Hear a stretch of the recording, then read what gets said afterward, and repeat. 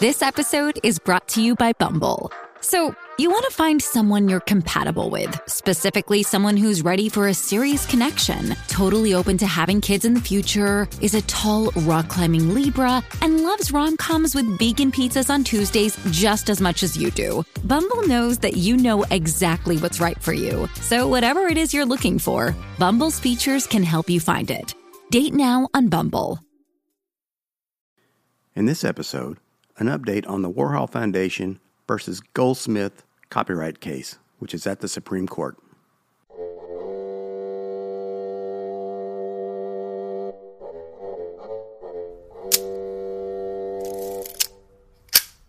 Welcome back to the Fine Art Photography Podcast.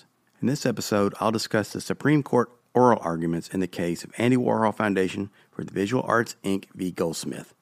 First, two caveats here. One, I'm not an attorney, I'm a photographer. And two, as a photographer who occasionally licenses my own work, I'm naturally supportive of Lynn Goldsmith in this case.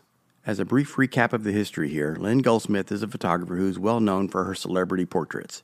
She was paid a fee by Vanity Fair magazine in 1984 for a one-time license to provide a head and shoulders portrait of Prince as a basis or reference material for Andy Warhol to create a magazine illustration for Vanity Fair.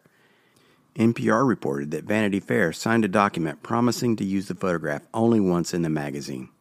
Now, unbeknownst to Goldsmith, Warhol, who may not have even known about the licensing agreement between Goldsmith and the magazine, created a whole series of 16 variously colored portraits from the photograph, one of which was later, and without a new license or any permission at all from the photographer, used by a Condé Nast tribute publication after Prince's untimely death. Keep in mind, Warhol died in 1987, so this suit involves the Warhol Foundation. The suit challenges the Warhol Foundation's claim that the Warhol works were fair use because they were transformative and that they owed Goldsmith no further payments. Furthermore, Warhol copyrighted the 16 Prince variations, and the Foundation has been selling reproductions for years. A federal appeals court heard the case and decided on behalf of Goldsmith, which I happen to think was the correct decision. I listened to the entirety of both sides' oral arguments before the Supreme Court the other day, which included a friend of the court brief from the U.S. government on behalf of Goldsmith, the photographer, regarding the copyright law. In other words, the U.S. government believes that Goldsmith is in the right here in this case.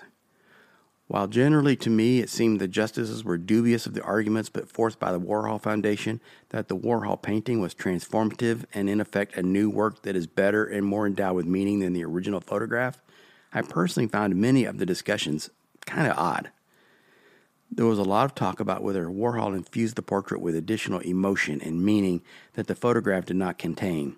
In some of the lines of argument, the Goldsmith photograph seemed to be relegated as a lesser form of art, while the Warhol was more valuable and more important and more meaningful.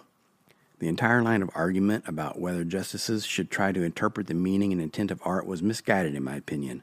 More valid would have been an effort to evaluate the transformative nature of the derivative piece. In other words, it would have been transformative, at least in my mind, if you could no longer recognize the Goldsmith photograph in the final art.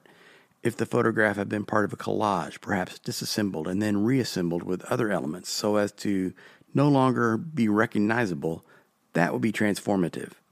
The Warhol Foundation claimed that the original black and white Goldsmith photograph made the young Prince look vulnerable, whereas the Warhol painting transformed him into someone who looked iconic. Simply adding color and making a few minor edits like removing the torso or altering the angle of the face is not really transformative in my mind. But again, I'm not a lawyer or a judge, and what do I know? But that was also the judgment of the Second Circuit, which ruled in favor of Goldsmith, saying that judges were unsuited to make aesthetic judgments or to try to interpret the intent of an artist in making a work of art. They also said rightfully that the Warhol piece was clearly derived from Goldsmith's photograph and that it, quote, retains the essential elements of the Goldsmith photograph without significantly adding to or altering those elements. In trying to decide whether this was a case of fair use under copyright law, there was discussion whether the photograph was necessary or essential to the final art. The point being that a work can't be claimed for fair use simply because it's more convenient than creating an original work. This line of conversation made no sense to my non-legal mind. Warhol could have taken his own photograph in 1984, but he used the Goldsmith photograph and then proceeded to make unauthorized copies for the color variations. The rest of the variations were held in Warhol's private collection until his death. While I personally do not consider the application of color to the existing image as transformative or particularly meaningful, I do consider the Goldsmith photograph as crucial. Without it, there will be no Warhol portrait. To me, that makes it all the more important that she be paid and considered as a co-author of the Warhol silkscreen painting.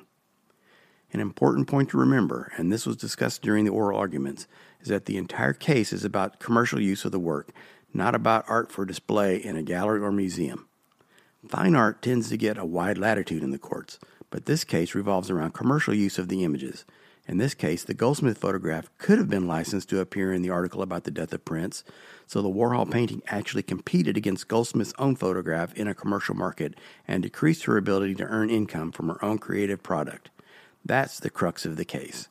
The Warhol Foundation argued that restricting the use of the Goldsmith photograph would result in a chilling effect, an overall damper on creativity, and a limit to innovation, to which I say bullshit.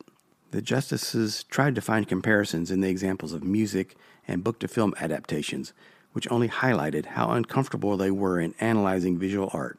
But to me, creativity isn't reduced when a copyright holder is duly compensated for their original art. In fact, just the opposite. To me, it's quite simple. Pay the copyright holder if you want to use their work, or go make your own original source material. The implication for photographers if Goldsmith loses the case is that any photograph could potentially be used without payment or permission under a fair use claim, as long as it's been modified slightly with resulting image that can be called transformative, a vague term that's wide open to interpretation, as the justices so aptly demonstrated during oral arguments. The verdict on Andy Warhol Foundation for the Visual Arts, Inc. v. Goldsmith isn't expected until next year. That's all I've got for this episode. Thanks for listening. I'll talk to you again real soon.